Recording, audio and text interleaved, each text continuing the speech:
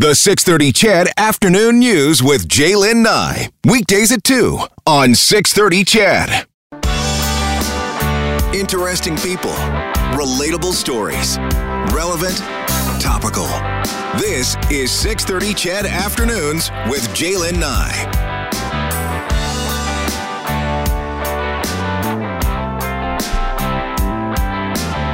Hey, Chedville. Happy Wednesday to you. I hope you're having a great day so far. Another beautiful day across the region. The drive home last night, not too bad. This morning, a little bit more sketchy as that snow fell last night and iced things up. Saw a number of people out my neck of the woods trying to get through four-way stops, and the tires were just spinning and spinning and spinning. And then a pretty nasty accident. A couple of cars in the ditch. Looked like someone slipped and smucked someone else head on.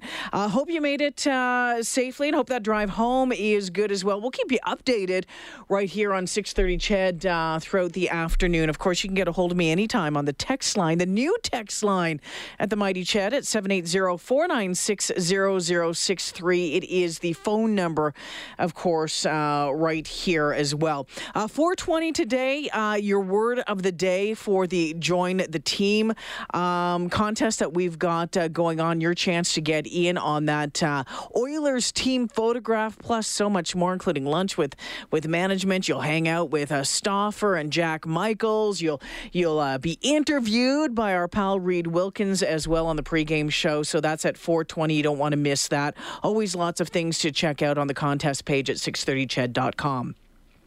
On the show today, boy, oh boy, trying to keep up with everything that is happening. We'll check in with Reggie Cecchini in Washington. We'll get the latest on the impeachment inquiry today, some bombshell testimony from the Ambassador Gordon Sondland today. He was on Capitol Hill. So pretty much throwing everybody under the bus. He did today. So we'll hear from Reggie about that. We'll talk about some advancements in cancer research being done right here at the University of Alberta. Researchers have discovered a class of drugs they say could have major impacts on treatment for cancer patients. So you'll want to hear that. Prince Andrew, that story today, stepping down from public duties for the foreseeable future. All of this related to his connections with Jeffrey Epstein, of course, who killed himself in a U.S. prison in August while awaiting his own sex trafficking case. Prince Andrew denying allegations that he had sex with a 17-year-old girl procured by Epstein. So, boy, oh boy, so much going on this afternoon. We'll talk about the transit overhaul. And, of course, we have been waiting for this after weeks of speculation. It has taken weeks since that federal election. Justin Trudeau's cabinet ministers have been sworn in at Rideau Hall. The incoming cabinet consists of 36 ministers, two more than before, and, not surprisingly, has gender parity. A few key ministers are not moving from their post, including Crown Indigenous Relations Minister Carolyn Bennett, Finance Minister Bill Morneau, and Defence Minister Harjit Sajjan. Others are taking on big portfolios, including Chrystia Freeland, who becomes Deputy Prime Minister and Minister of Intergovernmental Affairs. I will truly and faithfully, and to the best of my skill and knowledge, execute the powers and trusts reposed in me as Deputy Prime Minister and Minister of Governmental Affairs. So help me God. So as mentioned, the cabinet sees many familiar faces remaining around the table, but in new positions, while several new members have been brought up to bat. Here's Abigail Beeman. The cabinet grows from 34 to 36, with 7 new faces at the table and a number of new titles. Among the biggest shakeups, Chrystia Freeland moves from Foreign Affairs to Intergovernmental Affairs and Deputy Prime Minister. She's replaced by Francois-Philippe Champagne. Bill Blair heads Public Safety. Jonathan Wilkinson becomes Environment Minister. Bill Morneau remains at Finance. As for regional representation, Jim Carr is tasked with the Prairies, and Pablo Rodriguez becomes Quebec Lieutenant, in addition to being Government House Leader. Abigail Beeman, Global News. So we, as you just heard from Abigail Beeman, Winnipeg MP Jim Carr, who had been the Minister of International Trade, will be taking on a new role, this role of special representative to the prairies. As you know, the Conservatives did not win. The Liberals did not win a seat in Alberta and Saskatchewan. Not one Liberal MP in the two provinces. So he's going to be tasked with trying to make that work. And I'm curious to know what you think about it. I think he's got a big job ahead of him. We know that there's a lot of discontent here in Alberta and in Saskatchewan, so it's going to be interesting to see how he tackles that one. He, as mentioned, he had been Minister of International Trade. He is battling cancer right now as well, and there were questions whether or not he would even be put in a position because of that illness. So as well, a quarter of the posts are going to Quebec MPs. And listen to this one. There is a new role. Mona Fortier is a new addition to cabinet. She will now be the Minister for Middle Class Prosperity. Minister for Middle Class Prosperity. I don't even know what that means. What does that entail? So that's going to be interesting to see there. So François-Philippe Champagne, previously Minister of Infrastructure, gets what appears to be the largest promotion of the bunch, taking over Chrystia Freeland's role of Minister of Foreign Affairs. Bill Blair, he was the former Border Security and Organized Crime Minister, takes on the new role, a new role for him as Minister of Public Affairs. He's going to be taking on that task of shepherding in the Liberals' promised gun reforms. The gun reforms, which will be interesting to see how that shakes down out here in Alberta as well, including that ban on assault rifles and working with the municipalities who want to ban handguns. So Bill Blair doing that. Catherine McKenna, who had been the Environment and Climate Change Minister, she'd been obviously very vocal about the abuse and harassment she's been receiving over the recent years linked to her work on that file. She becomes Minister of Infrastructure and Communities. We'll see where that goes, especially on that pipeline front. David Lametti returns as Minister of Justice and Attorney General. And this will be fascinating to watch as well, because we know that SNC Lavalin case is still there, and he has not ruled out giving a deferred prosecution agreement to SNC Lavalin. Of course, we know all the controversy and the scandal surrounding that over the past number of months and leading into the federal election. So let's take a break here at 2:13. We'll talk with someone who can analyze this a whole lot better. Dr. Stuart Prest from Simon Fraser University. He's a political science lecturer. What do the new appointments in the federal government cabinet mean, and what can we expect from the MPs? And again, I want to get his opinion on that special representative to the West, Winnipeg MP Jim Carr. That's after this.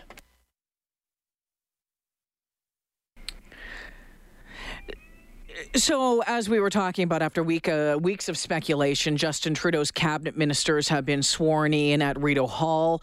The cabinet consists of 36 ministers, not including Justin Trudeau. That's two more than before, has gender parity.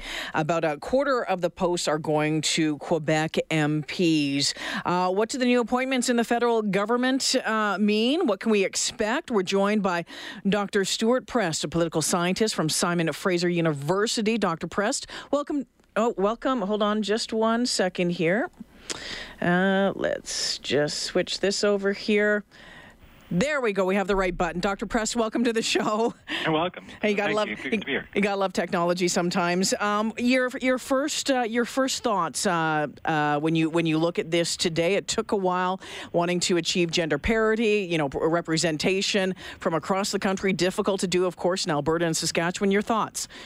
Well, I think it has sent a pretty clear signal where the focus of this government is going to be, and at the center of that, I think, is Chrystia Freeland. So the idea of her becoming a deputy prime minister, where there wasn't previously anyone in that position in the last parliament, and the fact that she is moving from a fairly high-profile position of foreign affairs to what is often a lower prestige position in intergovernmental affairs. I think what is actually happening here is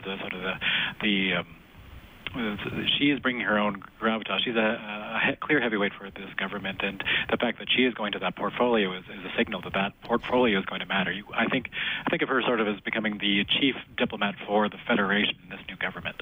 A deputy prime minister role. When is the last time we've had that position in government? So it comes and goes. It seems. I believe the last time we saw one was 2006 under the Martin government, and we never saw anyone fill that post during the Conservative mandates. Your thoughts on her impact, looking back, her impact on the foreign affairs role over the past years. I've been reading today, and a lot of folks saying that her thumbprint is going to be on that for years to come.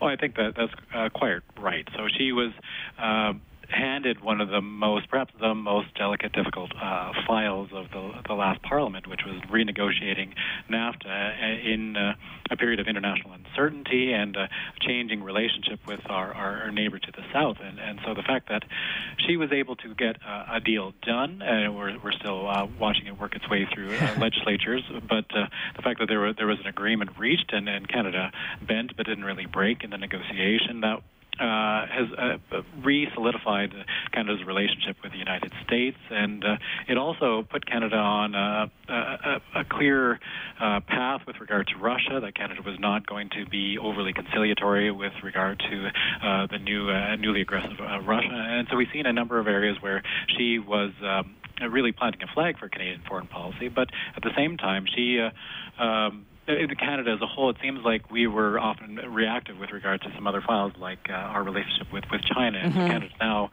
playing catch up on those issues, and that's something that the incoming foreign minister is going to have to deal with. Dr. Press, we know that that the federal government needs to tread, I think, carefully when it comes to dealing with the West, Alberta and Saskatchewan. The Liberals not getting an MP elected in here. We've seen Winnipeg MP Jim Carr been named special representative to the West. What do you think that looks like moving forward? And I know he's not well right now. He is ill. What do you think? Yeah, what do you think that this looks like going forward for him? Well, I think Mr. Carr is going to be one piece of that puzzle, but we're getting a sense that this may be something like a whole of government effort here, where it's not going to be any single minister responsible for effectively trying to create links between the Liberal Party and this government and Alberta and Saskatchewan and parts of Manitoba and the interior of BC, all of which just seemed completely disconnected from this Liberal government. And so we're going to see Mr. Carr playing a role here, but we're also going to see Ms. Freeland. She has connections to Alberta. The incoming Environment Minister, Jonathan Wilkinson, here from North Vancouver. He grew up, and his early experiences in government were in Saskatchewan. So I think the government is really trying to triangulate around Alberta and Saskatchewan and try to find different ways to create links even without direct representation. The move of Jonathan Wilkinson to Environment Ministry, taking over from Catherine McKenna, we expect, of course, climate change to be a major focus with this Liberal government. Were you surprised to see McKenna moved out of that? I mean, we've heard her being very vocal about the harassment that she dealt with while in that portfolio and some of the challenges in there. How do you think that the approach will be different between the two of them? Well, I think it's clear that it was a difficult portfolio for Ms. McKenna, and she was a lightning rod for criticism, and some of it was policy-based, and some of it was quite personal. And I think it was a difficult position for anyone to be in, and I think 4 years might have been enough for one person to play that role. And I think with Mr. Wilkinson, he has some experience in industry, he has some executive background.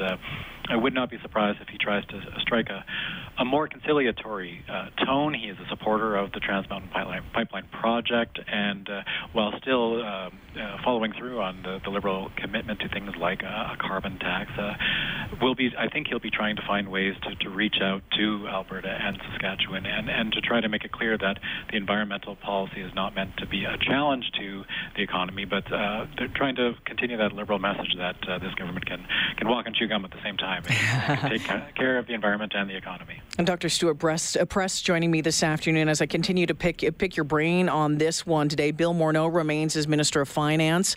Keeping that position, solid, steady, I'm guessing was important to the Prime Minister.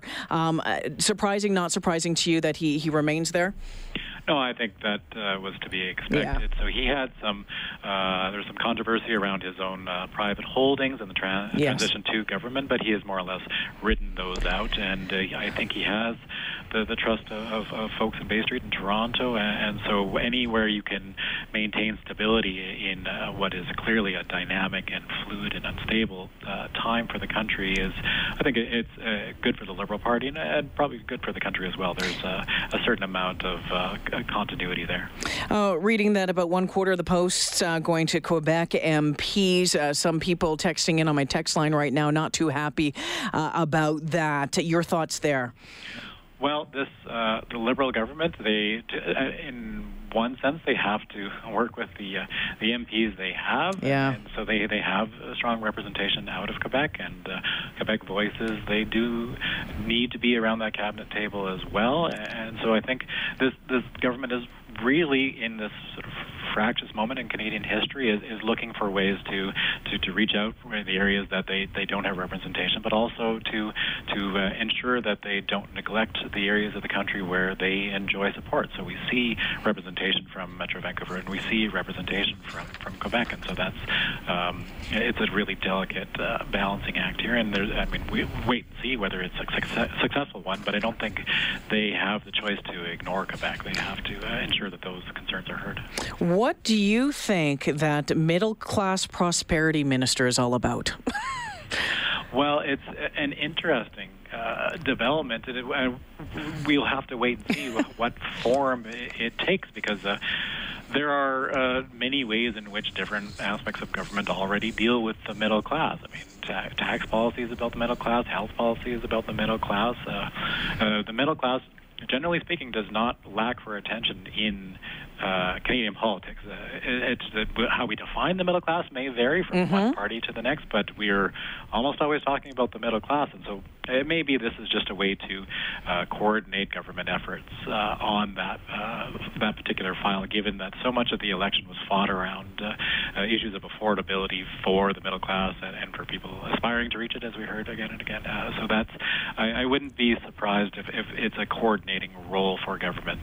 This is a period where we see a number of files like middle-class politics, but also like the environment. They stretch across government, and so it may prove useful to have someone coordinating those responses, not unlike how in the United States we sometimes hear about czars of this or that policy. It might be a similar kind of idea.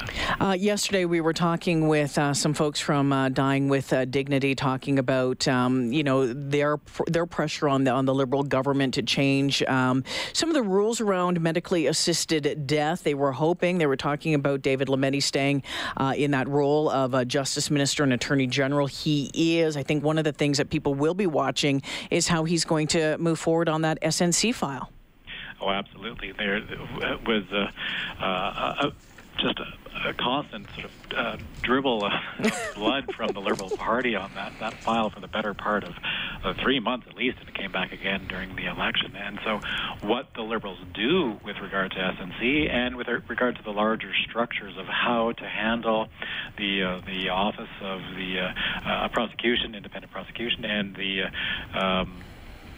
how to ensure that sort of wall between the work of the Minister of Justice, Mr. Lametti as Minister of Justice, and Mr. Lametti as the Attorney General. Are they able to make sure that wall is respected and perhaps restored after all the questioning around SNC Lavalin and Ms. Wilson-Raybould's time in that position? So there's going to be a huge amount of scrutiny, and at this point it seems like there's very little upside and tremendous downside for the Liberals if they if they are seen to be too close to SNC Lavalin, and particularly if they find a way to let the corporation off the hook easily. At least in English-speaking Canada, it's a different story in Quebec. I'm pretty much out of time, but I wanted to ask you this before we wrap things up here. As this government gets down to business here in the next couple of weeks, what are you going to be watching about how things are going to unfold on the Hill?